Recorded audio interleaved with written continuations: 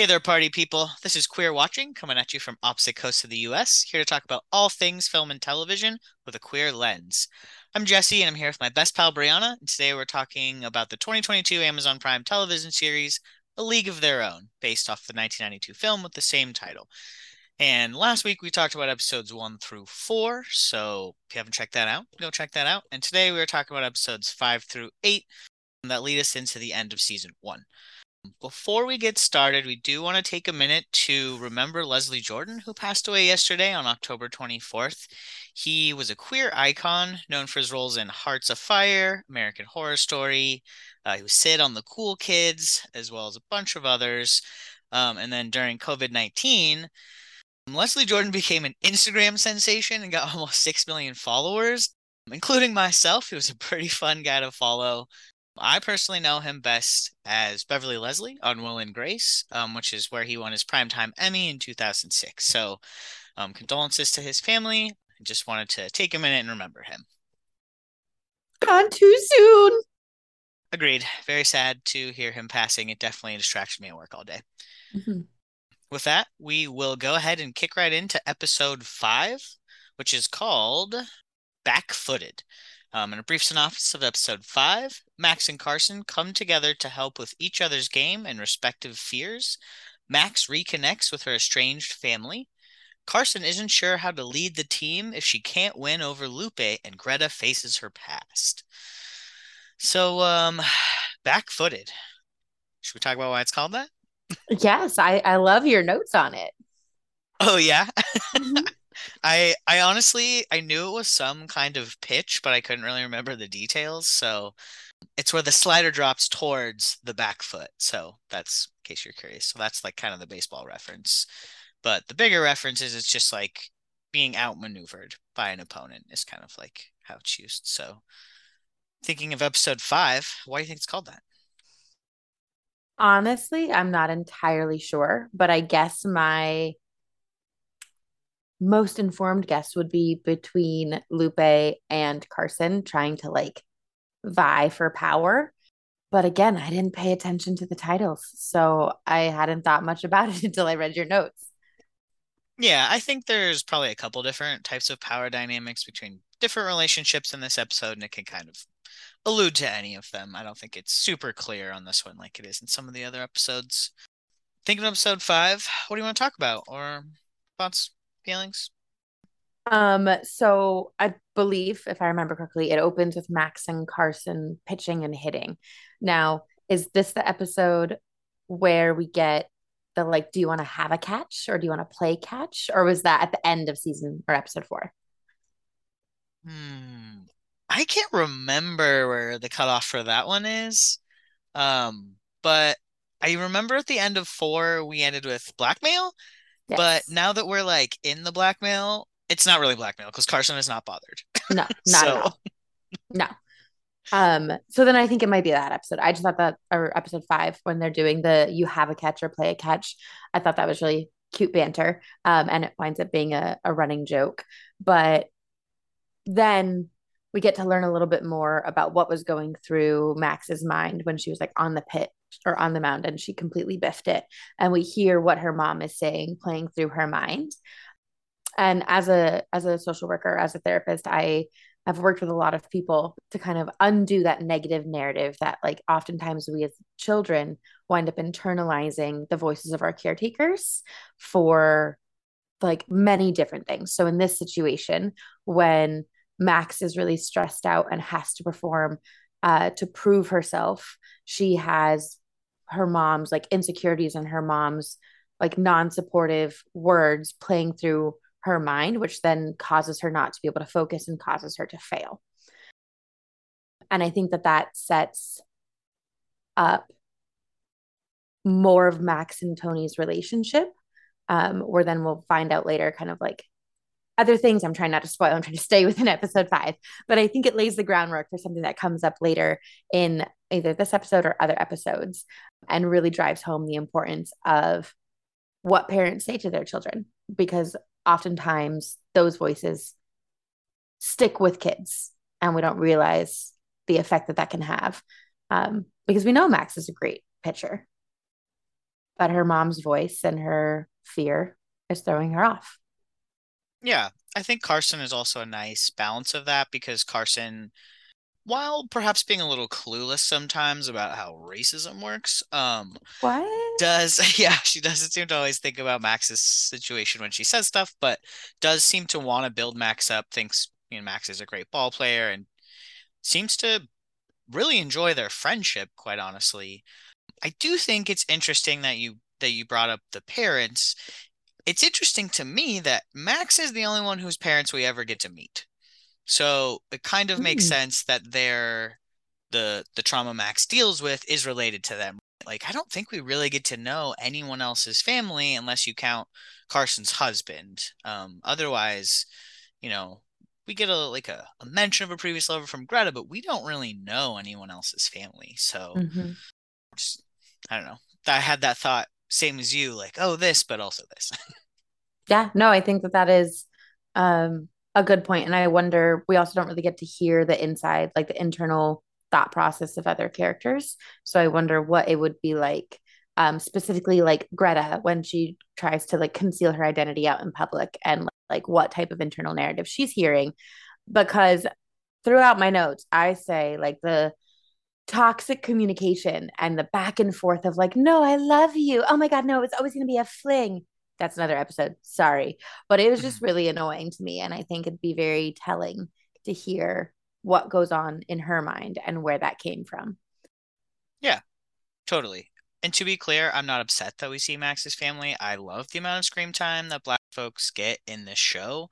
It's one of my favorite things about it. Like, we can't really explore these other plot lines we couldn't before unless we give them a bunch of screen time. So, which they definitely get here, and I absolutely love it. So, Yeah. And I not mean, a complaint. honestly, what else were they going to do for Max's character? Because she wasn't allowed to play baseball from jump. So they had to develop her life outside of baseball to show us what she has to go through, what she has to carry with her and play baseball. We don't Yeah, need that for the other characters. yeah. And this is definitely skipping ahead a little, but Max doesn't get on a baseball team until the very tail end of episode 7. And Mm-hmm. like this and nothing really starts in the whole season. So, yeah, it's a long slog for Max whereas like the other teams are in their championship games. So, just two different trajectories. We see her play half of one game. Yeah, and what is an amazing scene. She finally gets Oh her yeah. second chance. Absolutely love to see it. Great assist by a new friend there, but so different the trajectories. I am glad that they were realistic about it. Of Yeah. course, it's much harder with all the racism on top of the sexism, on top of the war. There's just so many things going on. And of course, Black baseball players that were women still existed. It Yep, was not only white women that wanted to play baseball in the 1940s. absolutely. But then it leads to one of my favorite scenes, and my biggest relate scene is the I'm feeling good when clearly both Clance and Max's lives are Yes, just falling the fuck apart. Like, I'm good, you good? Oh, yeah, we're so good. more of that modern humor. And I was like, oh my God, this is my life. This is, yes, I'm fine. Everything's fine. I was perfect. And then cut to them just like shoving food and sandwiches and lunches into their mouths because they're totally fine. Everything's great. Big relate, big relate. It was good. Yes, they do. They are. They aren't able to keep that up forever, right? Eventually, I think they're back at Clance's house. And they kind of just say, "Yeah, I'm not okay," which is just like, "Yeah, we all know that, but like, let's talk about why you're not okay and what that Mm-hmm. means." Yeah. And sometimes a good best friend just lets you act like everything's fine and then is willing to sit down in the gutter with you when you're ready to talk about it. Looking at you, Jesse. Well, Wow. I was Well, saying you do that for me. oh, okay. It's Uh-huh. like you're sad a lot. Like, okay, thanks, Brianna. No. I mean, yes, but also. Okay. So then I didn't realize that the thing I was alluding to earlier with the internal dialogue was actually in this episode.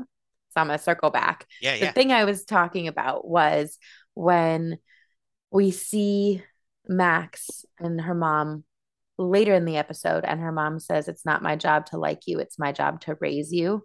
And then she's threatening, she's like, "I will put you out if you don't stop acting like this." The threat of being kicked out. So she just goes out on her own rather than like waiting for this hammer to drop. I'm just going to go. But like that type of language that we still hear used today, like it's not my job to like you. It's not my job to be your little friend. It's my job to raise you. That type of dialogue then winds up playing in your head and like winds up being the voice that is there for you when you're stressed out, when you're scared, when you're feeling any type of emotion. And so, like, if it's your job to raise me, then it's also your job to help me like myself. And how can you help me like myself if you don't like me? You are then teaching me to not like myself, that I'm not good enough, that this entire world is going to hate me, but I'm just supposed to accept it. No. So it actually is very important for a parent to love and like their child, because how they speak to them is how they're going to think.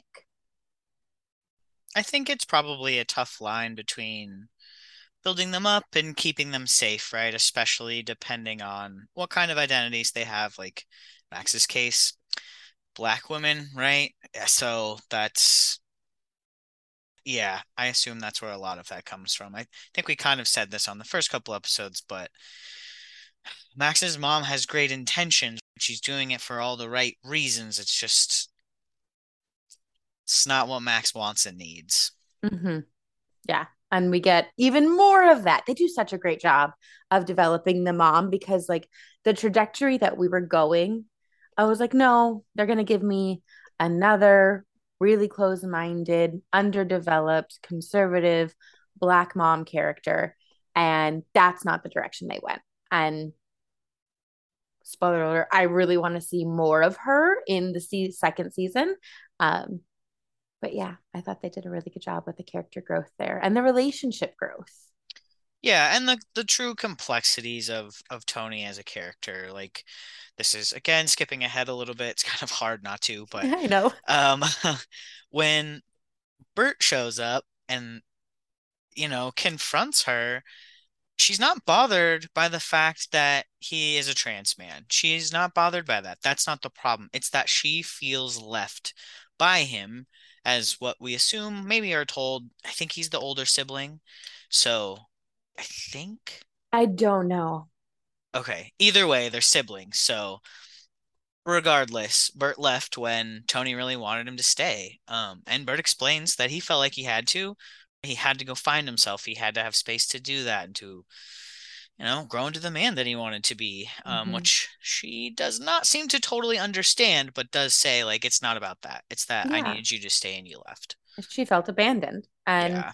and they talk about the concept of safety, and like this is also, I think, a really great point when we look through like a psychology lens, that I believe he says, like, what was safe for you was not safe for me. Hmm. And that really understanding that when you are a child, and when, like, siblings are not raised in the same house, even when they're raised in the same house, because we all experience things differently.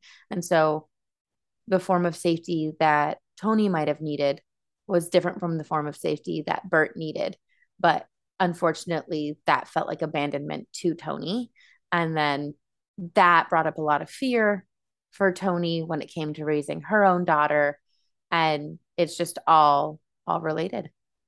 Yeah, it sounds like they both did what they felt like they needed to do. Those things were just at odds with each other, unfortunately, which is what's caused the rift between them, which is why it took until a couple episodes in, and late in Max's life for her to even meet her Uncle Bert, who has been posed as her Aunt Bertie the whole time. Mm-hmm. Good stuff. I love the complexities. There's Right? some very real stuff going on here. Max's relationship with Bert, I'm gonna kind of just talk about it a little bit if you're cool. Or Absolutely. okay.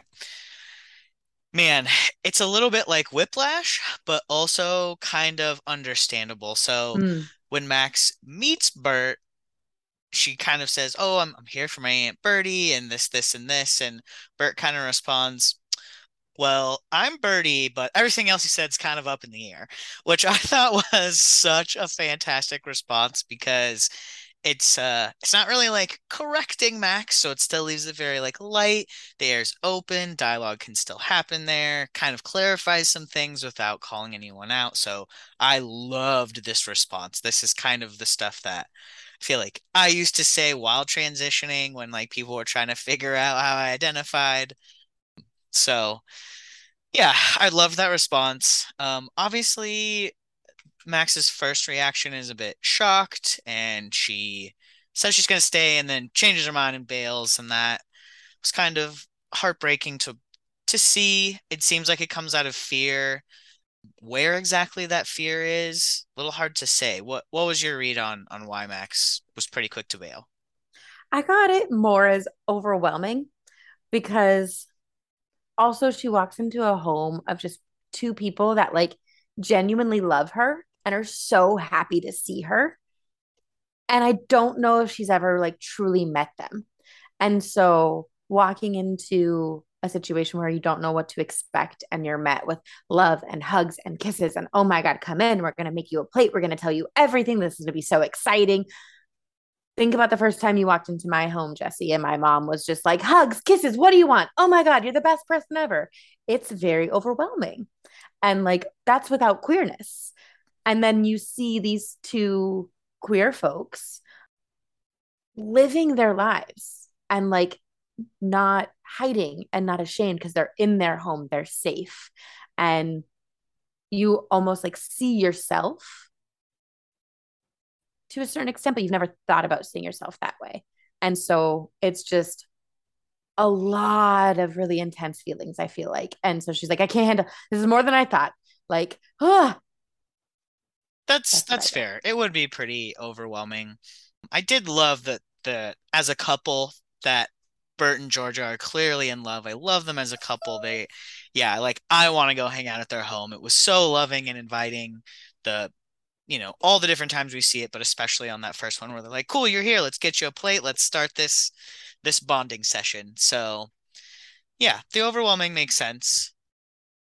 I think later like they kind of come back together, but then it happens all over again when Uncle Bert shows up at Clance's house. And that one was honestly the more heartbreaking one when there's clearly some kind of shame going on that Max is dealing with, whether it's for herself or for Bert or for both. And she sort of is shocked he's there and immediately wants him to leave. And then when Clance says some negative things about him, like, I understand why Tony didn't want him around and he's a freak. Max doesn't really say anything. And that was really tough for me to watch. Like, as a trans man, I was pretty mad at both of them. And it Yes. definitely took me some time to come back around on these characters, but you do come back around, you do come back around like the full way. Yes. You jumped episodes. Math.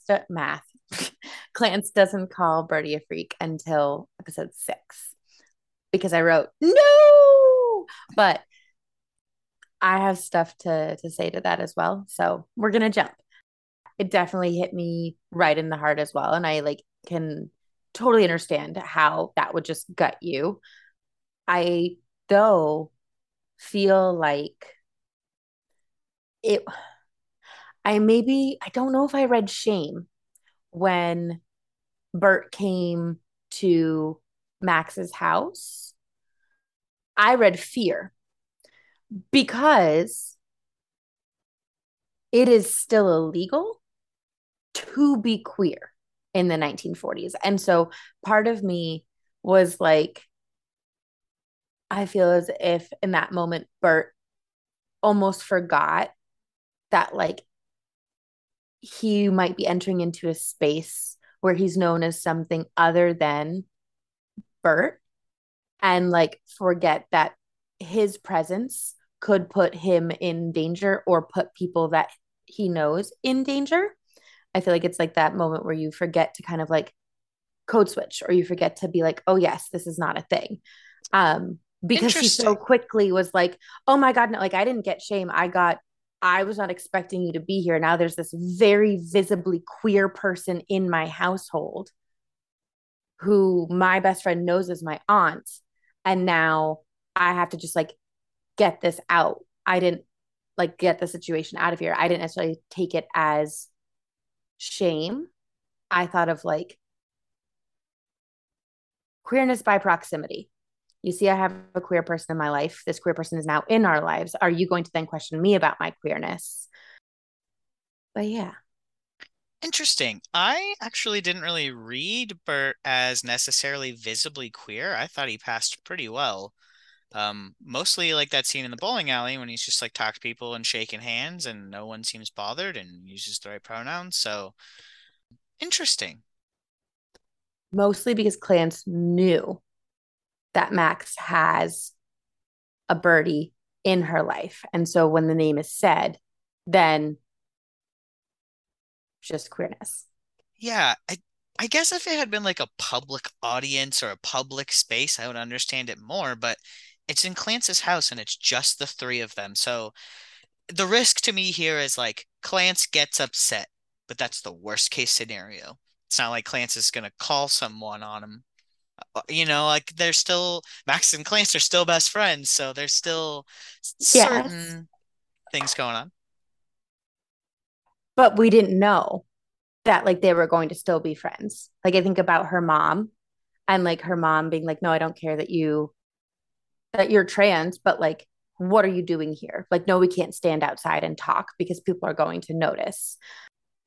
Yeah, I feel like it was just, and maybe that is fueled by shame, but I just got a general presence of fear because Clance could have gone a totally dickish way and been like, nope, I'm calling the cops. Your uncle's a queer. I'm not doing this. This is terrible. And then she would have fallen from being my favorite character. But Yes. It's also could be totally just personal, right? Like it's pretty easy when you're in that situation to trail it all the way to, oh no, I'm gonna have to come out, right? I understand how you follow that thread and start to panic for your own identity. Similar, like kind of what you're talking about earlier, right? Like if you have a queer friend, maybe you're queer too. And honestly, like we see from Shirley's weird character, like there are those weirdos that think it's contagious, right? So yeah. they exist. And I mean, it definitely like that. I do see what you're talking about, like with the shame, because as you're saying that, I was like, huh, I hadn't thought about that. I feel like it's just to go from making out and having sex with the preacher's wife in the back room to then all of a sudden having all of this queerness visible in your life is a lot. Yeah, because you start considering it as an option and then you start contextualizing it for yourself a little bit, and then you can start to think about and see better what you have to lose. Mm-hmm. Yep. I did love though in episode 4, when Max returns to Bert's, Yep. and I forget exactly what she says. Maybe she's like, I don't even know why I'm back here. And I think he says, maybe you came here to find a little piece of a home. And I did. I think that Max's apology could have been better. I have some cap lock sentences about the apology I think Bert deserves, but Let me go uh see these.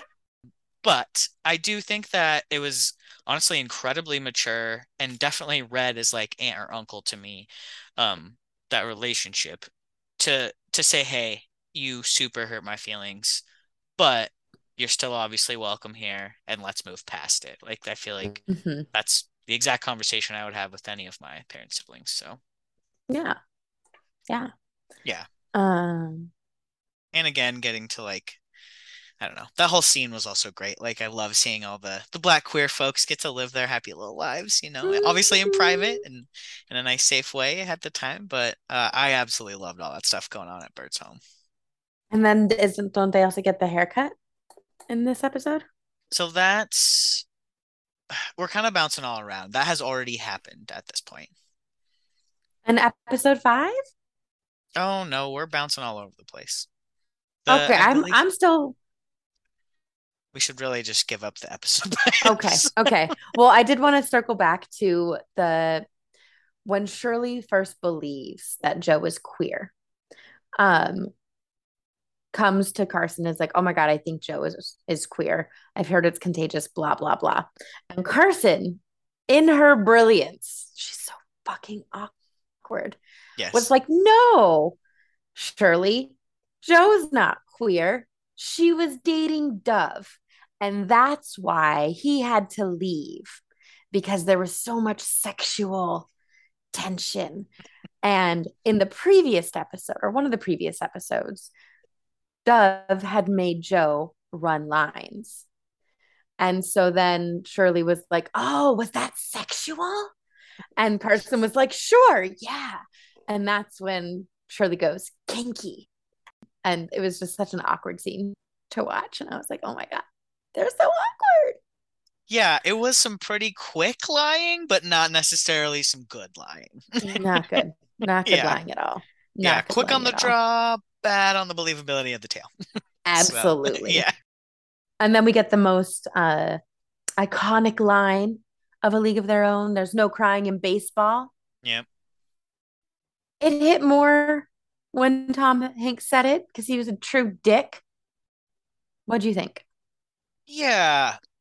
I think the choice of having Jess say it felt kind of weird because we like Jess as a character and Jess is a little rough around the edges, but like also has her moments of being incredibly kind. So it just didn't have the same power. I felt like she didn't really mean it, you know? It was just kind of like line. I don't know. It was there because it had to be, but it didn't Mm-hmm. add. Mm-hmm. Okay, so the thing I was gonna say was about the most anti-climax sex ever. Because after Max gets very flustered by her Uncle Bert's home, she runs back to Guy, which I genuinely liked the character of Guy. Like I thought he was super sweet. You I can see are indifferent, but surprise there. Correct. Um, but she just has like no, it's such bad sex. It's such bad sex. And I think that's what like confirms for her queerness, which I'm sorry, but she could have had way better sex. Not saying it wouldn't have confirmed her queerness, but like that should not have been the standard it was compared to. But I think that was really to drive home that she was not into it. Yeah, totally agree. What gave it away? Was it that she pretty much sprinted out of the room as soon as it was done, or That she just kind of like laid there like a board. It was just yeah, it looked very unenjoyable. and she can make it look enjoyable because what is this character? What is this? Give me a second, give me a second, give it Shantae Adams. Hmm. I have seen her in sex scenes in other movies and she makes it look very enjoyable. So I know this was acting. Great, great insight there. Thanks. There's one more scene in episode 5 I want to touch on before we move Go along. for it. Is it not the sex scene? No, Oh, nope, okay. Okay. nope. What is it? So there is a scene where Lupe is kind of complaining about how Carson is more coach than she is, I believe, Mm, and essentially says Carson has got everything she ever wanted and turns to Jess and says, "Do you ever wonder why that is?" hmm. Essentially touching on, hey, don't forget racism is real and that Yep. I have to deal with this crap of being called the Spanish striker even though I'm a Mexican woman. So Jess responds, I didn't think of it like that. And Lupe says, you didn't have to. So really, I really liked that scene. It Yeah. was probably there for viewers also, but it also worked for the characters. So that was one Yeah. from this episode that stood out quite a bit to Yes. me. I wrote for that. Of course, the white woman gets to be the coach over the Latina. Yeah, and of course the white Jess as a white woman didn't consider that because, oh, you don't have to. Yeah. We get a little foreshadowing here, where Joe and Greta have a conversation about like maybe things are different now for queer folks and maybe they're not. And does it seem like it is? And they both kind of agreed to forget the rules together. I was like, oh no, red flag, red flag. Hmm. Yeah. Right. Which Uh, then dovetails nicely into episode 6. Yep. And this is called Stealing Home. And synopsis is Max and Birdie grow closer. Clance is inspired to take her comics in a new direction. Lady Luck seems to be on the Peaches side, but Carson's concerns over Lupe's loyalty lead to an unexpected revelation. This was probably my favorite episode in the whole series, to be perfectly honest. What did you think? I feel like I'm gonna get back to you on that. Okay, we can come back at the end. Uh-huh. Do you want to know why it was my favorite? No, of course I do. Right. Yes. Well Tell played. me more. Tell me more. For a couple reasons. It opens with a theater and we see the Wizard of Oz. So immediately I'm on board. Love Mhm. theaters, love Wizard of Oz, 1939 Victor Fleming. It's a little surprising that it's still in theaters in 1943. It's like a little surprising, but also it was such a gem. I totally understand. I feel like though it was probably like a cult classic even at that point. And so it's kind of like maybe like Rocky Horror Picture Show where you can just randomly see it at all times. Oh no, you're more of the film person. Perhaps to me, the more recent, I would never call Wizard of Oz a cult classic, to be honest. But to me, the more popular movie that had just come out would be Citizen Kane, 1941. So, That's what I was thinking too. okay. All right.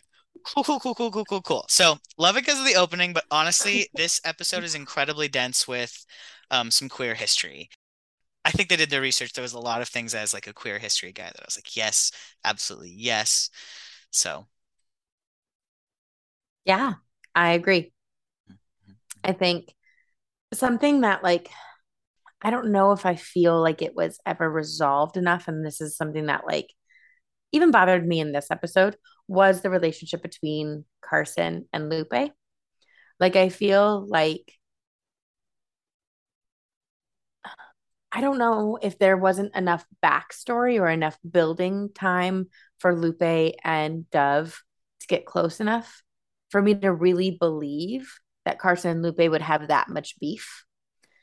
And I don't know. I also feel like by episode 6, and once it's revealed that surprise, surprise, Lupe is gay, which both Lupe and Jess are 100 footers, hands down. Um, and so, yeah, I think that that's just something that's been bothering me for like when I was watching the show. I just did not understand why there was that conflict because I did not understand how quickly Lupe could bond with Dove when Lupe wasn't even fangirling over him. I know that's a total digression from what we were just about to talk about, but I've been no, meaning to say it. no, I don't. I don't think so.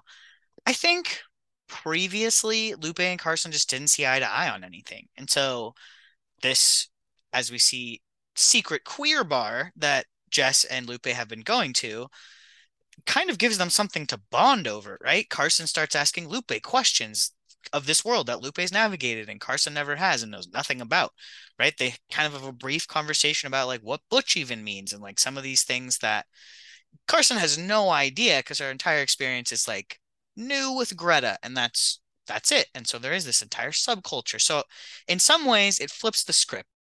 Lupe Okay. was kind of looking up to Dove, and now Carson's looking up to Lupe. So I feel like it kind of breaks the dynamic a little bit. Okay. That makes sense. Did you, prior to seeing Lupe and Jess go into the queer bar, think at any point that those two people might be straight? No. Okay. I just wanted to make sure I wasn't alone in that. No. Uh, Nope. I was right there with you. okay. Yeah, at one point I was sort of just like, I'm just gonna go ahead and assume everyone on the team is queer, and then they can go ahead and reveal themselves as straight if they'd like to. Yeah. Yeah. Just felt like a better approach. Agreed. Agreed. And so then you were talking about the history and the speakeasy and like the queer bars and all of that stuff. And I loved that they like even referenced Wizard of Oz as Carson was Friends entering. of Oh, are you a Dorothy. friend of Dorothy? Yep. Yep. Which was I was like, yes. absolutely a phrase that you see, or Mm-hmm. at the time definitely saw. And I loved Carson's like, what? Because Mm-hmm. if you don't know till you know. It's Yeah. again one of those things that's in queer subculture that until you learn it, it's unfamiliar to you until like someone says, "Hey, here's the language, the code, the signals," right? There's all kinds of secret ways to communicate a lot of this stuff with other people, including phrases like that. Are you a friend of Dorothy? Mm-hmm. Which I thought was just extra perfect at the re-showing The Wizard of Oz. Judy Garland, huge queer icon, love her. So, there was just so much in this episode for me to like fangirl over.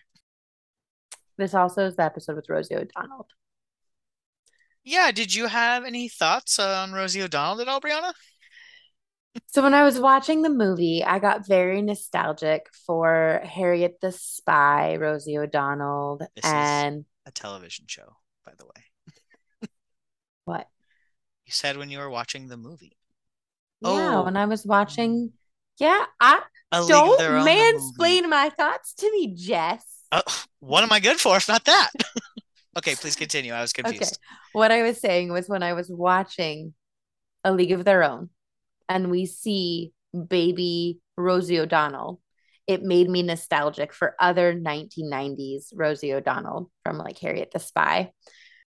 And just the way Rosie now looks is just very different from the way she was portrayed in the original movie. And so I thought it was like almost kind of like a full circle moment, but her inflection, the way she moved her mouth, her mannerisms, and even some of the word choice they used very much reminded me of Trump. And I wasn't sure if that was intentional because I wasn't like my wife also thought the same thing. And so I wasn't sure. But then that's not what you picked up on, correct? Yeah, I didn't notice any of that at all. I felt like I noticed her acting and making some acting choices, but I didn't notice the likeness to Trump Okay, I want you personally. to go back and just watch her scenes. Okay. Mm-hmm. So what did you have anything that came up for you with Rosie being in this episode? I think my only thought is like, oh look, they put an OG cast member in here. She was a great choice. I don't know. I Okay. I didn't feel very strongly either way. It was fun to see her. I mean, she is queer. I love to see queer cast members.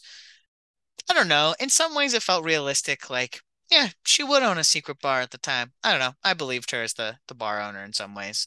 I don't find her acting to be like revolutionary, but her character seemed believable enough. And again, Rosie's character is in a relationship. They show a lot of like older happy queer relationships, or at least a Mm-hmm. handful, and that was amazing. Not only was that something missing at the time, but like still kind of missing, and is a very nice, reassuring thing to see for all of the younger queer folks, like something to aspire to. Happiness is real, it's attainable. So Yeah. I loved seeing that. And I mean, they even say that like when I don't remember what Rosie O'Donnell's character was in this episode. Um, but at one point she even says like, well, we've had this for 6 years and things have been going pretty well. Like, yeah, it was almost that kind of like if it wasn't hard, everyone would do it type of conversation that Tom Hanks has with Gina Davis. She's like, no, like, yes, this is worth me getting my ass kicked because I get to have moments of authenticity and happiness. Like, what's life worth living if it's not worth for that? Yeah, I do think that was another foreshadowing line of like, hey, something bad is coming, and you could definitely feel it in this episode. Everyone is finally leaning into it. Everyone's happy. We have kind of two parallel part queer Mm-hmm. parties going on at the same time. We've got the white folks that are at Rosie's bar, that's in more of a public space. It probably still private, but kind of more of a public space. And then we have Max at Bert's house at a queer party that's full of black folks. That's at a very private residence and looks to be a rent party, judging by them dropping the bills in the bowl on their way in. That was my read anyway. Yes. Yep. It said rent on it. Okay, okay, perfect. Yep. Which again, like this is where I'm like, I'm so glad they did the research because this is very realistic. So Mm-hmm. black folks still can't really go to the bars, so they would have to party at home. So there would still be that segregation and all of that, but both just adapting to have a little bit of queer space for their own. Yeah. What I was wondering about was like, well, I know Lupe is very white passing, is a white passing Latina. I wondered if even back then her presence would have been allowed at the bar because they're like from what I remember learning in queer history, which was not my minor, it was just queer studies. Jesse was the essentially like queer history film major. So you'll probably know more than me, but I feel like it was still very much segregated, like white Latinas Latinos, and then Black people and African American people. So I don't know if that was historically accurate or if like she was white enough that it was not a problem.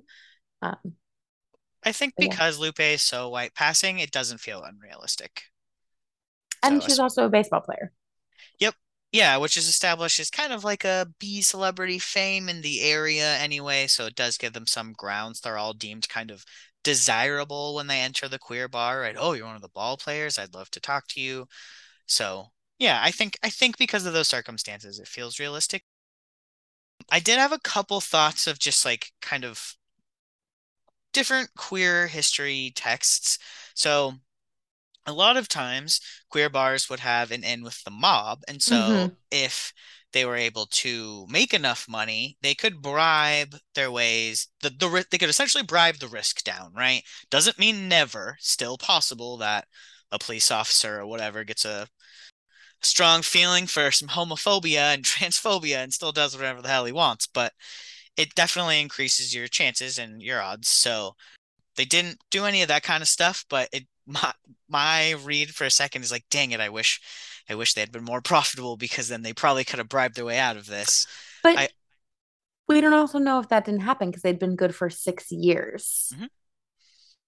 And so Yes, it just wasn't anywhere in the text. So I just, as someone who has read a lot about this stuff, was just looking for it a little bit.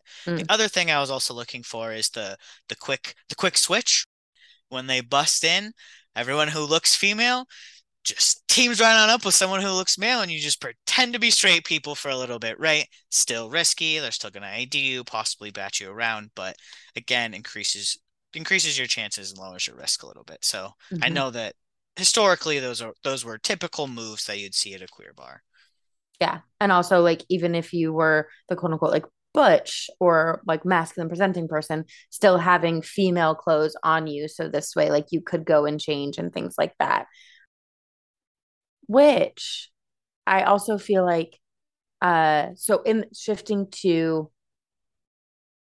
Max and Birdie and Bert and their parties and that stuff, right? Because in episode 5, Bert gave Max a suit. So he brings the suit when he shows up to Clance's. I Okay, think, yeah, it's in okay. episode Yep, 6. yep, yep, yep, yep, yep.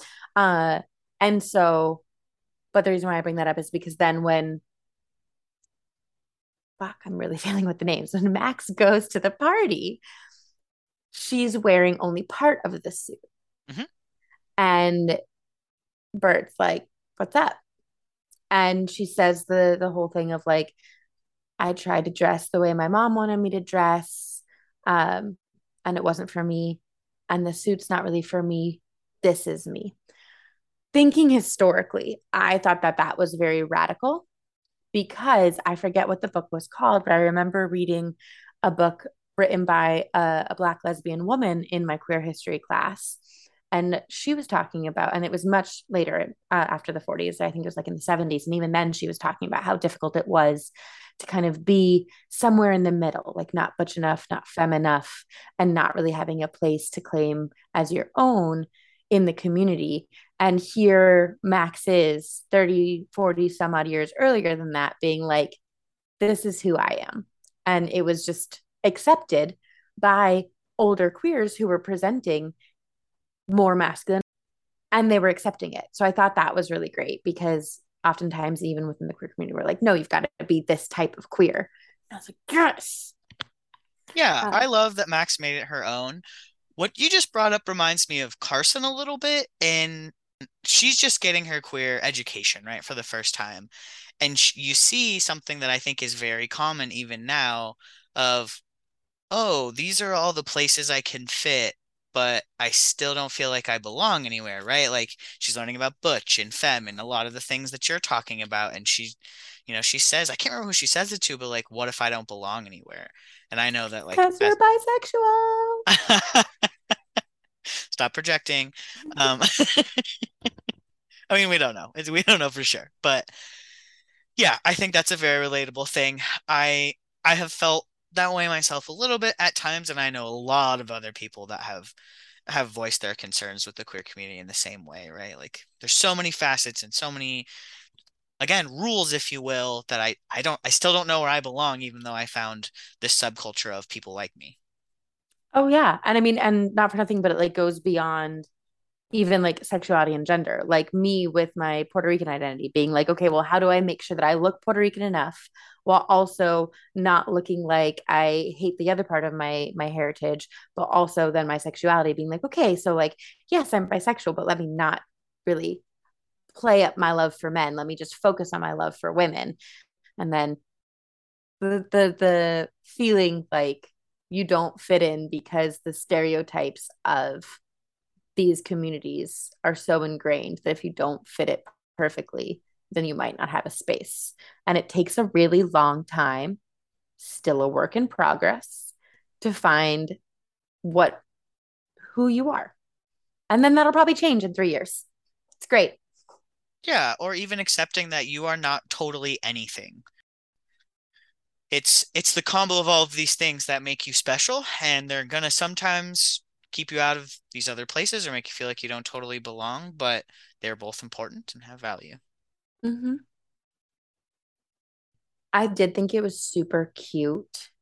Oh, episode 6 is also where we're introduced to Esther, or what who we Yes. know as S. Yep.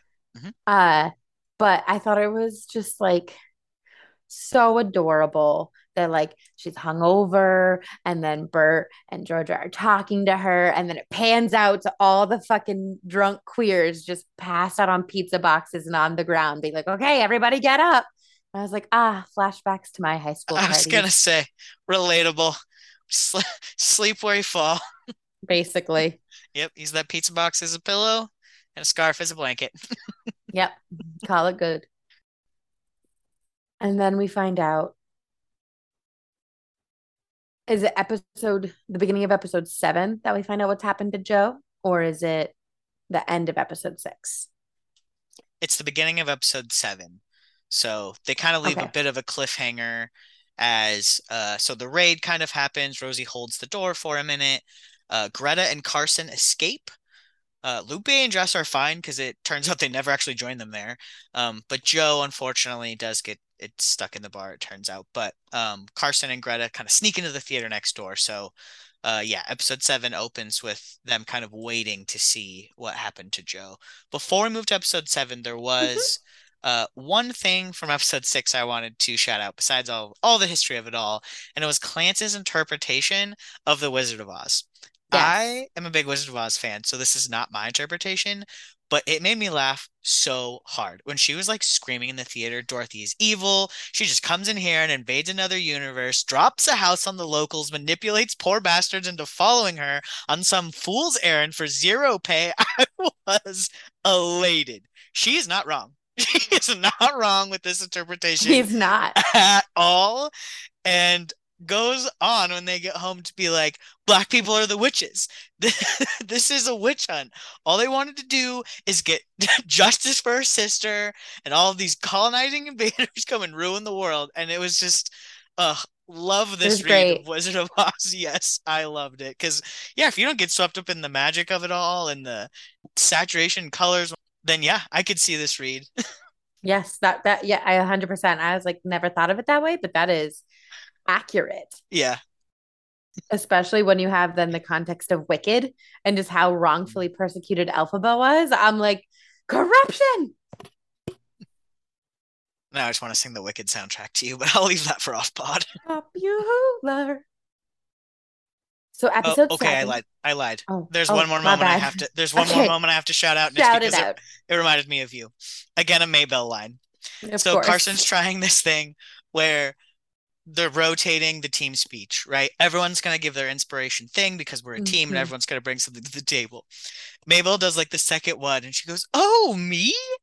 Oh, okay. Let me think." And literally the next line out of her mouth is, "Well, I don't mean to brag, but Brianna, it's you, Brianna. It's you, it's you, it's you." And then she goes on to talk about how she won a trophy or something. The And corn chowder competition. yes, the corn chowder competition. Yes. I was just laughing hysterically during that because I was like, breeds you. There you are. It's totally me. Yeah, it 100% is, especially at the end when like Shirley's freaking out that she's queer and Mabel's like, "Hey, Shirley, calm down and who cares?" I was like, "Thank you. I've been saying this the Yes. whole time." Yes. I feel like within that speech, she also says it like talks about how different of a world it is back then, where she says like I would never have a kid by myself because it's not possible. But now thinking about it, like women do it all the time. I don't remember the context of that, but I'm pretty sure Maybelle said that, and I was like, wow, that's different. Yep. There was also one speech where someone started it. I think it was Greta with "All right, fruits." And I was like, "Oh, this is just a nice little gay joke at the other gays on the team." So I loved that one too. Okay. Episode 7. Cool. So episode 7 is called Full Count. Clearly a baseball reference. Max gets another Huh? shot. You got that one right, Bree? Mm-hmm. Three balls, two Actually, strikes, full count. speaking of baseball, Fuck off. how are Fuck off. Fuck off. We're not talking about it. It's fine. I got to see them win. That's all that matters. cool. So sounds like your Yankees aren't in it anymore. Just thought I'd touch on that real quick. So I'll Boo. do synopsis super quick. Max gets another shot in a way she never expected. A shift in the lineup threatens everything the Peaches have worked for. Carson struggles to keep the team together, and Lupe and Esty finally find common ground. So, my first note for episode 7 is, but seriously, where is Esty? Because she's been missing since like the night before. And there's been all this drama at the queer bar, so it's not really a focal point of the episode, but like I was kind of panicking. I was like, no, she can't leave. She's how are we gonna steal bases?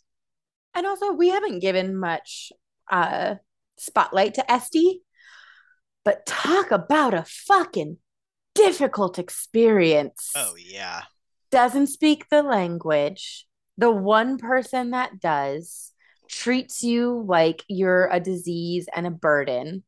No one really has, up to this point that we've learned, has attempted to learn the language you speak. You're constantly left out. You're the youngest player. Like, that just sounds awful.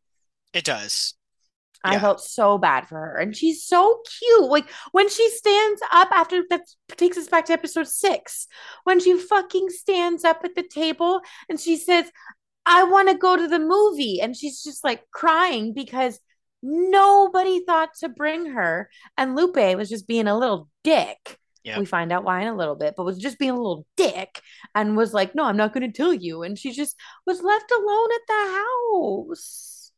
Yeah, when they find the scrap like drafts of notes that she writes her family where she lies about how like what a good time she's having, that was heartbreaking.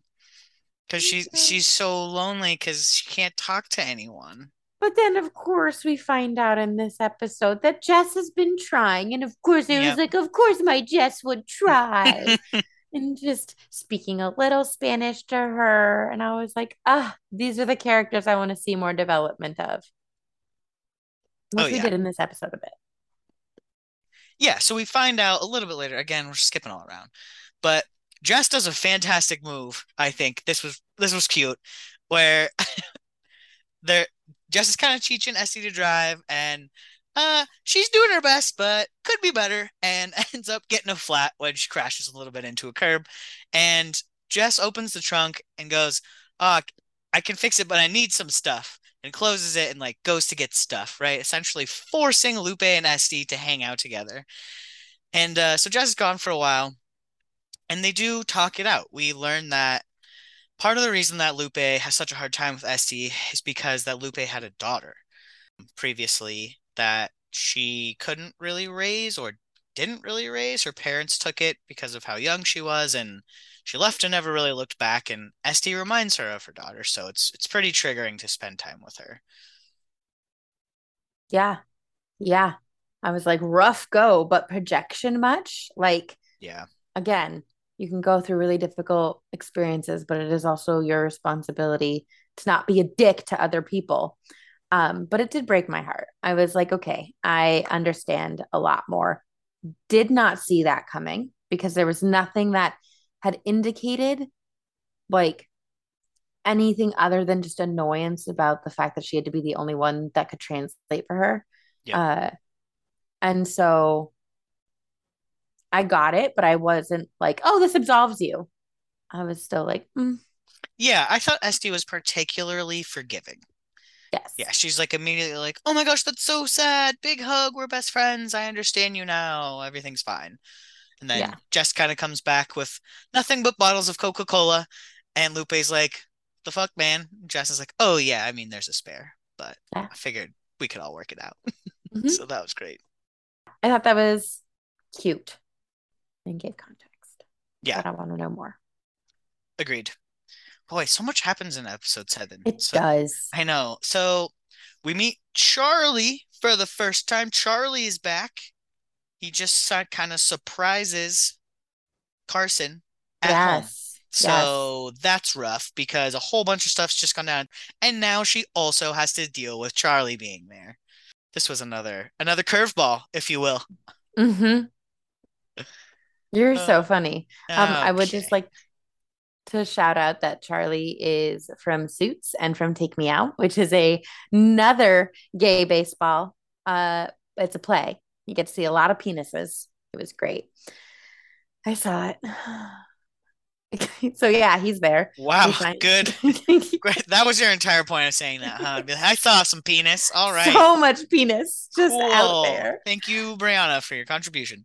Yes. So the chemistry between Carson and Charlie, they read as best friends to me. I think they have like, when they're reminiscent about their teachers and stuff. No sexual tension. Zero. No, no. But I Absolutely. but I think like during that time, like if you were best friends with someone and you were boys and girls, then like the expectation was that you would get married. And I feel like that had been their problem. Like there'd always been something missing. And it was the fact that like Carson, forgot the name again, was never sexually attracted to him. But, and we find out that he had efforts syndrome, which is essentially, I hyperlinked it, kind of like PTSD, but Yep. not. Presents with shortness of breath, palpitations, fatigue, and dizziness. So it sounds kind of like an anxiety attack. Yeah, I was gonna say it kind of sounded like panic attacks, which probably are related to PTSD, but impossible to say, I suppose. Yes. So that's why he was at the hospital. And he did read the letter. Yep. Yep. We find out that he was lying about not getting the letter. So you think they would be better off as friends? Because I wrote down, what do you think of Carson and Charlie's relationship? Yeah. I think they're pals, and it's cool to be pals, but in a lot of ways, it doesn't feel fair to them to keep pretending it's a marriage, I guess. I also wrote down, when you love someone but you know they are unhappy, you do everything you can to make them happy. Because I truly did think that Charlie loves Carson. And like that's gotta suck for him to love someone and know that like they don't love you in the way that you do. Like that's just shitty. Yeah. Yeah. And I mean, this is jumping all the way ahead, but the very last scene of the entire show is him discovering that she's had a thing with Greta, and I think that answers a lot of the questions that he may not have known to ask, but probably makes a lot of sense. Some of the like stuff she says in her letter, like "I'm not normal," or I can't remember the exact wording, but like "there's something different about me," kind of thing. Mm-hmm. This to me is what she was talking about, but it's not necessarily what he read into it. Yeah. I think episode 7 was my favorite because there was just so much that happened and that kind of set us up for a second season. There's a lot of good stuff in episode 7. Like, Yeah. I have multiple things I still want to touch on. Oh, 100%. Like, and I feel like this kind of relates to what we're talking about. So when Charlie shows up, Greta, of course, surprise, surprise. Greta's not my favorite character. Fair, fair. Um, like I get why she's the way that she is, but like, okay, I'm just gonna say it. So Charlie returns. Greta pulls away and blames Carson. And it's like, it was always a fling, blah, blah, blah. So then the question that kind of came up for me, I don't really remember the context of this, but this is what it was. At what point does the risk become worth it? I feel like it's definitely up to each person, but I wonder for you, what would play a role? If I fell in love, then it'd be worth it. Like it doesn't, I don't know how to extrapolate on that more. But do you think then that that means that they weren't in love, or do you think their safety was still overriding their love? I think they were 100% in love, and that Greta's entire, honestly, most of what Greta says in response to this is not true, right? She's just very emotional for a bunch of different reasons. I think she's just, again, reacting out of fear. She's scared for herself, she's scared for Joe, she's scared for all kinds of stuff. So I would even say that she goes back on this. Mm-hmm. So this is just, it's almost like it's not a tantrum. It's not a tantrum, but I'm Wow. trying, like, I it's just know. a reaction. It's just a reaction. It's an I don't think she, overcorrection. It yeah, is, that's the word. Yes. yeah. It's coming from a place of survival, the fight, flight, freeze, And, flee. and maybe some jealousy that Charlie is there as well. But even before Charlie shows up, like when he shows up, it's Carson and Greta in the bedroom, honestly screaming about their relationship in a way where I was like, y'all need to keep it down. Like, this just happened. We're talking about how it's not safe and how we don't want to do this more, but you're screaming about it. So I I don't know, not very careful there, but I Mm-hmm. think the Charlie of it all really added to Greta's reaction, which I understand. I also think, though, the conversation that Joe and Greta have, because going back to what happened to Joe, Joe gets transferred to another team, is not thrown in jail, does not have her name put in the paper because the chaperone, Beverly, Beverly. pays her money and or pays the cops her own money to ensure that that does not happen, and goes forward with transferring Joe to another team. Everyone is devastated, but it is actually an act of kindness and love from Beverly to even do that because she did not have to. And then Joe has to like go and pack and go leave to the Blue Stockings. And I forget exactly what it said, but essentially, like, Greta is ready to pack up and leave and like run. And Joe is like, no, like, I am choosing my life. I'm choosing playing baseball over you. I'm choosing to no longer stay in this not super great relationship that's a friendship because I'm constantly following you around. I'm constantly like cleaning up after your messes and I'm doing what I want to do. And I feel like in that situation, that is Joe taking a risk on leaving this friendship for herself because Greta is just so paralyzed by the fear and what's happened in the past with her other partner that like it is constantly preventing her and Joe and a little bit Carson from being able to like put down roots or really develop anything that's stable. Yeah, I think Joe kind of touches on like baseball, something she's passionate about, and gives her autonomy, and she wants that. So yeah, I agree. I thought this was a very great conversation. Mm-hmm. It's very mature, right? Yeah, she just had the snot beat out of her, and that's truly awful. But she's got a pretty level head on her shoulders when she tells Greta like, "Hey, I'm Yeah. we're doing this. I'm doing this, and you're doing that. So good luck to you." Yeah. Uh, that though, like what you just said about the essentially adult conversations reminded me of another adult conversation between Esther and Max, but I'm going to super jump ahead. So, do you have anything that you wanted to say about Joe and that? Get to Okay. jumping. I just wanted to make sure I wasn't going to quantum leap. And then I don't know what that's from, but I'm sure it's from something you know.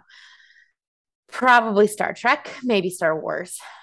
Stop. You're hurting yourself. Please Okay. continue. Okay. So we meet Esther who is the love interest of Max in episode 6. And it turns out that Esther plays for the Screws. No, plays for another team. Correct, not the I don't know. Screws. Not the Screws. Plays for a team that's visiting that to a certain extent kind of reminded me of the Harlem Globetrotters, where they had to make it like comedic in the beginning. And then they had to, I'm getting ahead of myself. She meets Esther and finds out she's a baseball player. And Esther is a hoe. I wrote, boo you hoe, because Esther is really rude to Max and is like, you just can't hack it. You're just not good enough. And it immediately brought up the idea for me of like the idea that there's only room for one person, that like I had to claw my way here. And so you can't take away this space. This space is pie, and this is my pie. And that is a very common way of thinking when you are from a marginalized community and you finally get to like where you've wanted to go. You don't want to do anything to risk it, especially letting other people in to take space away from you is how it feels. And I I didn't read this the same way. okay. I read it kind of as them sizing each other up and Mm. not quite so much stay away from what I have. And maybe it's the actions that come later that kind of that tone that down. And see, But please continue. the reason why I felt like this like is what was happening was because later Max comes up and communicates to her and is like, "Hey, here's how I played a role in this. Here's me taking my responsibility for this miscommunication and for this like puffing up. And I'm sorry. I'm proud of you and like good luck." And I think that being able to do that then allowed Esther to be like, ah, my space like is not threatened by her presence. It's okay for more than one of us to exist in this space. And so I can let her try. I can let her have this opportunity because my ego isn't wounded. And I thought that like in so many shows and movies that we see, we don't get that type of adult conversation where we take responsibility for the roles we've played in something falling apart. And I was like, yes, grown up conversation. I love it. Yeah, I think the apology kind of takes all of the like momentum out of the competitiveness the two of them inherently have from their personalities and from how difficult it is to get what they want and all of those different things. In relation to this, I also really loved right before this happens, where Clance asks Max, does it hurt seeing her play? Because I feel like it's only because they're best friends that she can even ask this question. And it just shows that she's thinking about how hard it is for Max. And Max pretty much says, like, yeah, it kills me. Like, Mm-hmm. absolutely kills me. And that's exactly how I would feel as well. So, Yeah. yeah, this whole baseball scene with Esther and Max was fantastic, right? Because then eventually she fakes a shoulder injury so Max can finish the game because they have no other pitchers and Max gets her shot. She finally gets on a baseball team. And Guy backs her up. Like I thought that was great. I thought her having support from multiple people was great. You are not Wait, convinced. are you talking about Gary on the other team? That is who I mean when I say Guy. Okay, because Guy is Clance's husband Is that's off at Clance's war. husband. Yeah. Yes. Maybe. Love you, Guy. Hope you're okay. But also, I've Okay. been talking about Gary. Yes. Yeah, I mean, he's whatever. He's supportive enough. I don't know. To me, he's like the kind bystander, but he didn't do a ton. But he had a penis, so his word went far. Sure. At one point, I have in my notes that Clance called Esther a bitch when was being like a hype girl. Yes. Right. And so, Right after, yeah, they have their Max and Esther have their very first fight, right? And they part ways. It's just like, well, she's a bitch. yes. And I was like, yes, being a hype girl. She's a No. ride or die. And I I love it. know. I I love know. it. Ugh, me too. At the very end, when Max is getting on the train because she's gonna go play ball, and Clance is giving her the letters that have her address on them already so she can send them back, and she's crying and she's gonna miss her, and heartbreaking stuff. I love their friendship so much. And they also same, mostly because it reminds me a lot of our friendship. And so it's fine. Our friendship is great. Okay. I also have letting go of your dreams for your best friend to be happy. And I feel like that's in regard to, because I also have it written down of like, oh my God, are you dying? Way to use the correct pronouns and standing up for your family. Uh, and so I'm always going to worry about you because you're mine, sob. And so I feel like these notes come from a conversation that Clance and Max had. And I'm pretty sure it's when Max told Clance essentially that she's queer and that she's going to be around Uncle Bertie more often. And yeah, I just thought it was really, really sweet. Yeah, that because your mind scene was really, really it was really cute. Yeah, their friendship is it's so cute. They're It's just so so cute. yeah, It's and they're so just cute. so like honest about how much they mean to each other. I think that's Yeah. why it's so easy to just like get emotional about it, right? Because they're like, Mhm. "Oh, you're the most important person to me."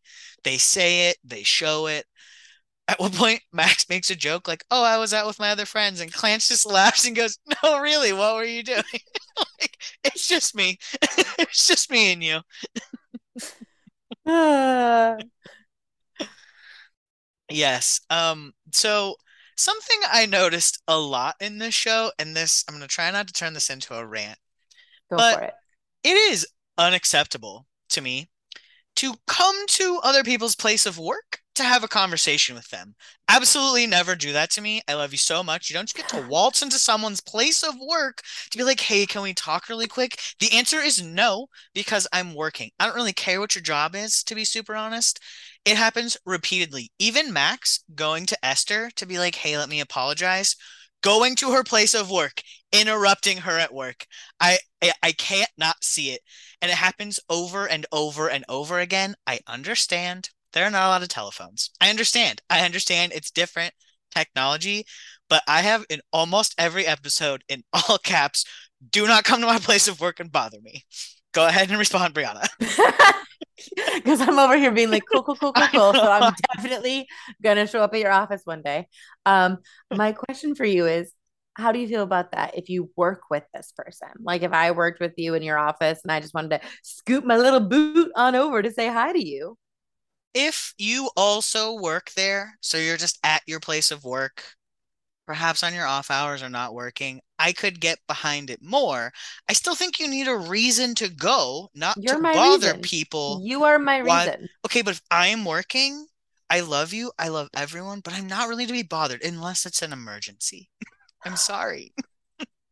You know who also feels this way? Probably Aquila. Yeah. Yeah. A I hundred honestly percent. A almost hundred texted her percent. about it. Did she watch this And with it's you? she watched it before me. Okay. Oops. Okay. And then watched these last episodes with me. Okay. But yes, every time because we both work from home, I just like slide into her office. I'm like, what you doing? And she's like, working. I don't. I think you're wrong. I think you'd love my presence if I just like randomly showed up at your job every once in a while, especially if we couldn't talk regularly. Come on, Jess. You can be wrong on this one. Just take the L. Um, Nope. I stand yep. firm. I stand firm by don't come to my place of work. Shoot me a text. If I get a break, I'll respond. But you don't get to show up.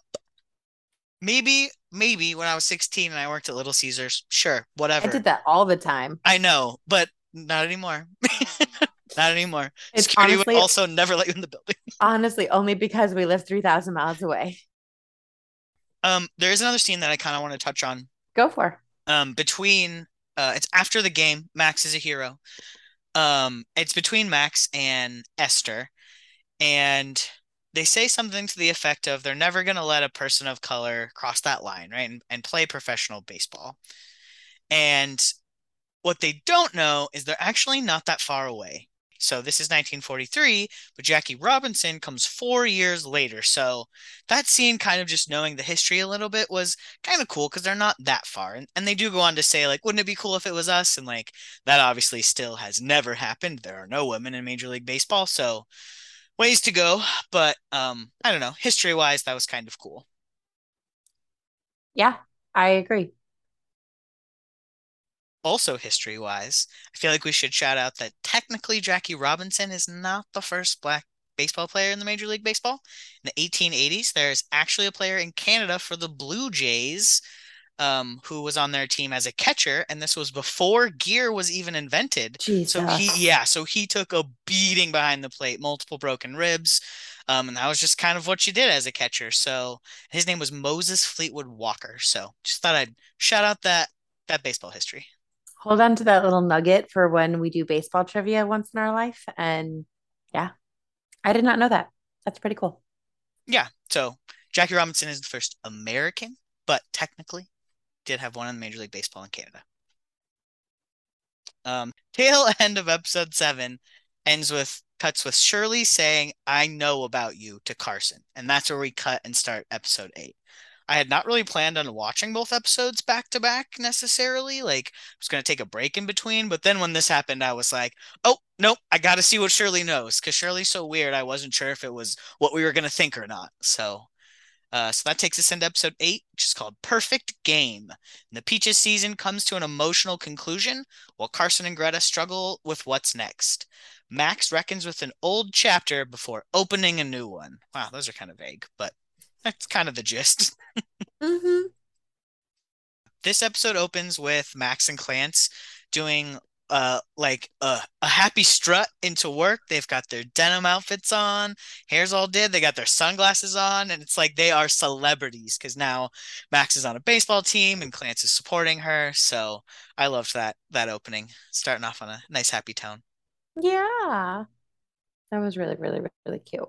And then Clance's roommate interviews were just Oh, hysterical throughout those this were episode. so funny. Those were And so she essentially ended up with a Patrice from How I Met Your Mother. And it really made my life very, very happy.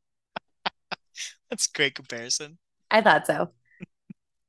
Uh, I did notice, or not notice, but like Carson and Charlie were talking because she'd gotten like all of the money. And I think this is the episode where she asks him to leave because she's like, no, I can't do this. And she says, I wasn't allowed to make a bank account because you weren't here. And I was like, God, this country sucks. Yep. Couldn't invest. Yeah, so you just get to hang on to a wad of money till your husband gets back, or your brother or your dad can buy something for you. Those are your options.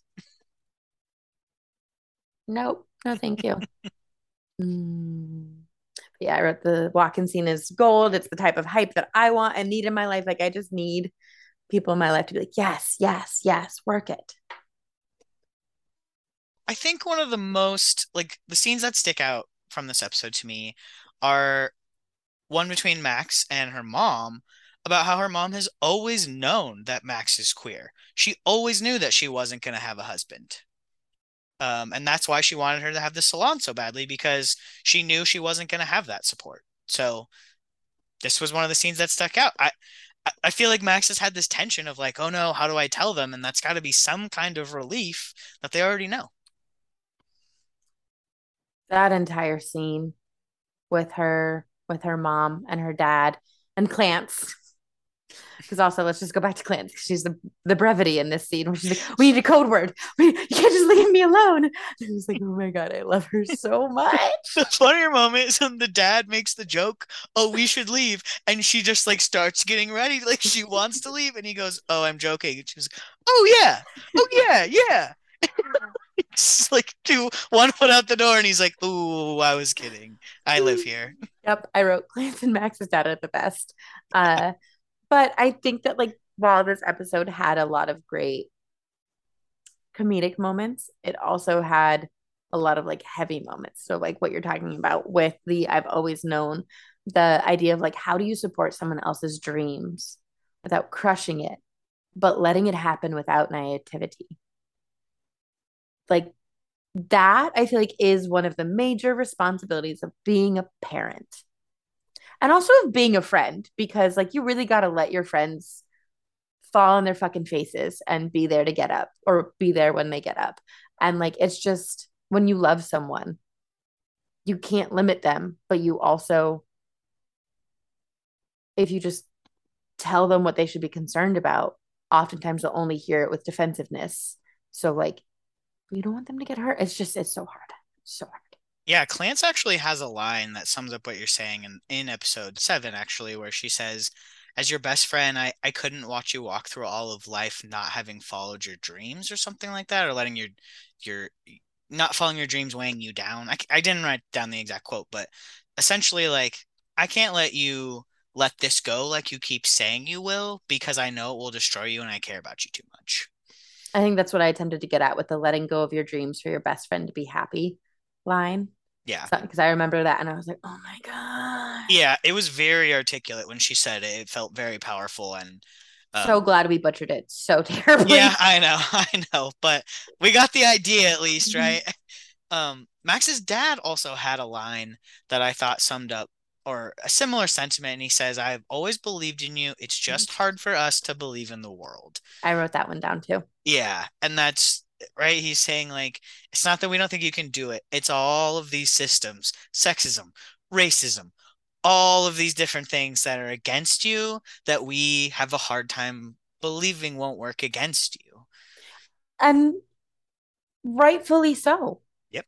Like, you, to a certain extent, shouldn't believe in the world. Yep. People have made these systems.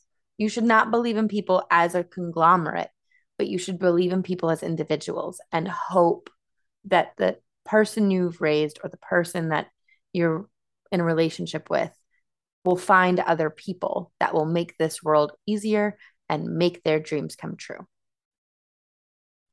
Totally. I I want to talk about Shirley a little bit, the Yeah, yeah, yeah, yeah, whirlwind yeah, that is yeah, yeah, yeah. Shirley. The whirlwind that is Shirley. Yeah. So Shirley goes through, fortunately, and about time, some liberation here. She's eating out of cans. She's conquering botulism. She kisses Carson in an attempt to see, it looks like, if queerness is contagious. And then she backs up, and Carson's like, "Ooh, I wish you hadn't." And she realizes it's not, and just she's overcoming obstacles right and left. So I absolutely loved this for Shirley. Breaking I'll off kiss you those, again. yeah, breaking off those chains that are really just keeping her down for no reason because all they're doing is holding her back. So my one teeny tiny critique is not of Shirley, but of the whole show.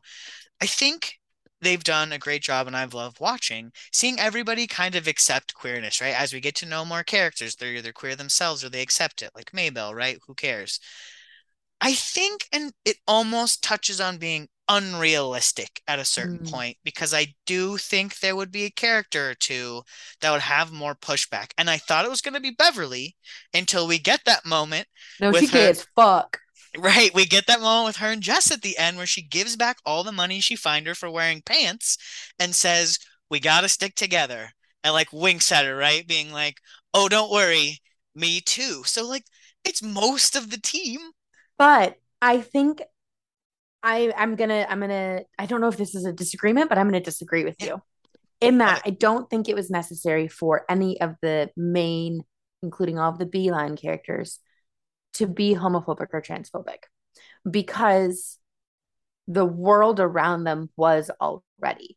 So in the very beginning, we got the makeup woman shoving the sexism down their throats. We got the racism being shoved in our faces from pretty much every possible angle. We got the sexism from Dove. We got like it so much, the homophobia and transphobia from the police.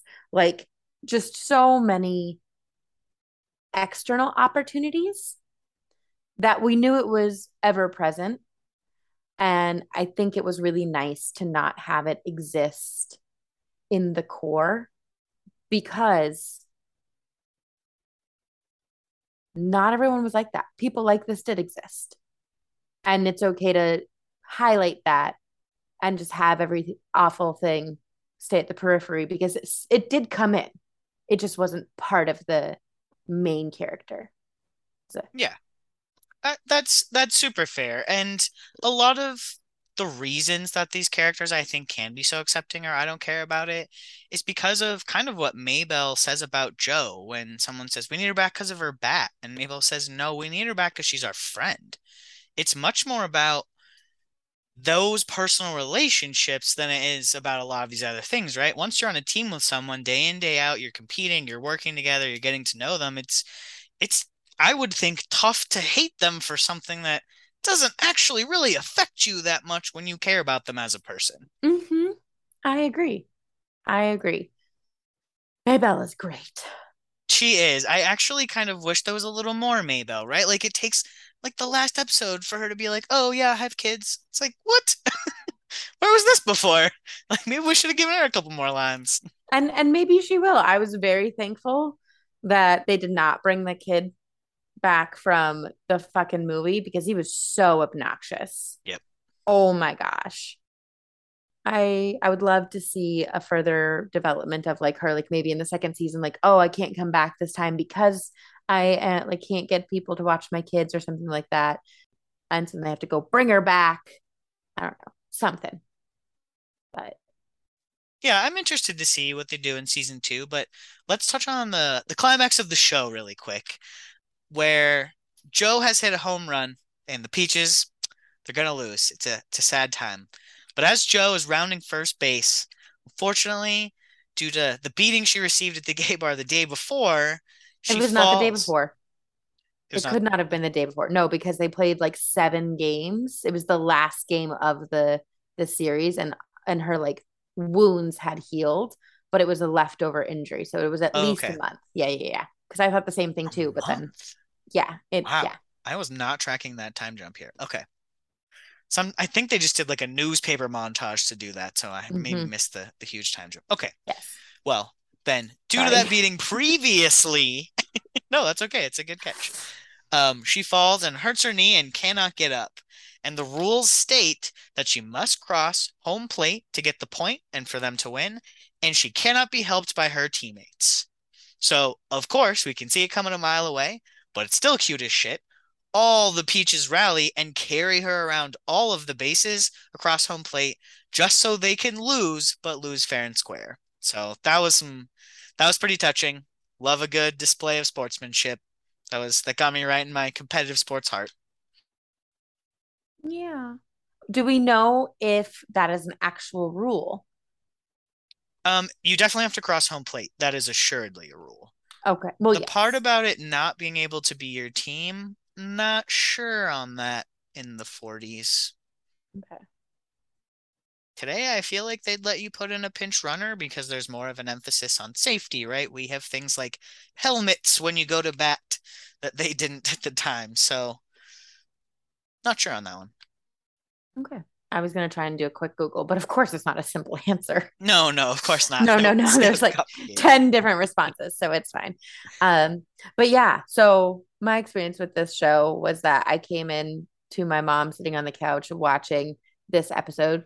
Because remember, she's the one that quote unquote told me about the show. Yep. And so I started with the last 15 minutes of this episode is the first thing and the only thing that I saw. So I knew how it ended from jump. And I was like, oh, that's really cute. So it was nice to kind of see what led up to it. Yeah, that would be a strange way to watch the show, ending and then go back. But, you do you. Good thing I don't mind spoilers. I know. I do love that about you. So, want to touch on a couple overall thoughts and then we'll call it a TV show? Yes, I just want to say, Clarence is pregnant. Okay. Yeah, sure. Yeah. Yep. Yeah. Very excited for that. Yeah, there's Um, clearly a couple little pieces to set up season two here, which has already been renewed, so we will get that at some point. But yes. yep, Yep. starting some threads. Yep. But yeah, overall theme. What do you feel? I know, like, I think the last time we did this, we said like perseverance and stuff like that. Is there another theme that came up for you? I think it's a lot of the same themes, just explored a little bit more. I think as far as perseverance, it's nice to see Max actually get some real chances, right? We kind of established it's not till the end of episode 7 that she gets on a team, but gosh darn it, by the end of this, she is at least on a baseball team and following her dreams, and even go so far as to say, like, if even if this is all like not real, the happiness I'm feeling in these moments is enough, which I thought was very aware. And I also feel like that was stated in like the Rosie O'Donnell scene where she's like, of course I'm going to keep living like this. Like this happiness is worth whatever risk. And I was like, yes, go after things even if it's scary and you're risking everything.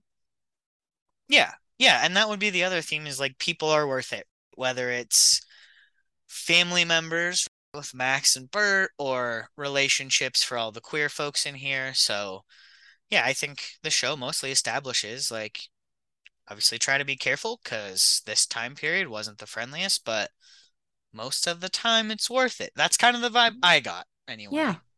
Yeah. Do you think this show will win any awards? And if so, what ones do you think it could be competitive for? Do I think A League of Their Own has Emmy potential? I actually Emmy. I actually don't. Um, and not because of any honestly because it's an ensemble. There's too many characters. Who would you run in lead? I Have mean, you supporting actress would definitely be Bemi Sola. Just give it all to her. I'd watch a show just about her. I do not disagree with you. I would love this, but trying to be honest about what I think the Television Academy would do, I don't think I don't think this is it. So maybe a technical award somewhere, but even that I'm not sure. What do you think? That's horseshit. Um, well, I know nothing about really what goes into these award shows except for racism. And so I You're not don't wrong. really, You're I not don't, wrong. I don't really know what to say. But I feel like it came out at a weird time to be like, by the time the Emmys comes around, I feel like people have been like, oh yeah, that show came out, and so yeah, we could consider it. But I do feel like it is some of the acting was worthy of awards, specifically Bemi Solas. I think she did a phenomenal job portraying like so much breadth of emotion. Yeah, I wouldn't be upset about it, but I do think that would be quite a surprise. Okay. Yeah. Well, I guess we're gonna have to watch the Emmys and find out. You say that like I don't watch the Emmys I every know, single but year. now I'm gonna watch it with you.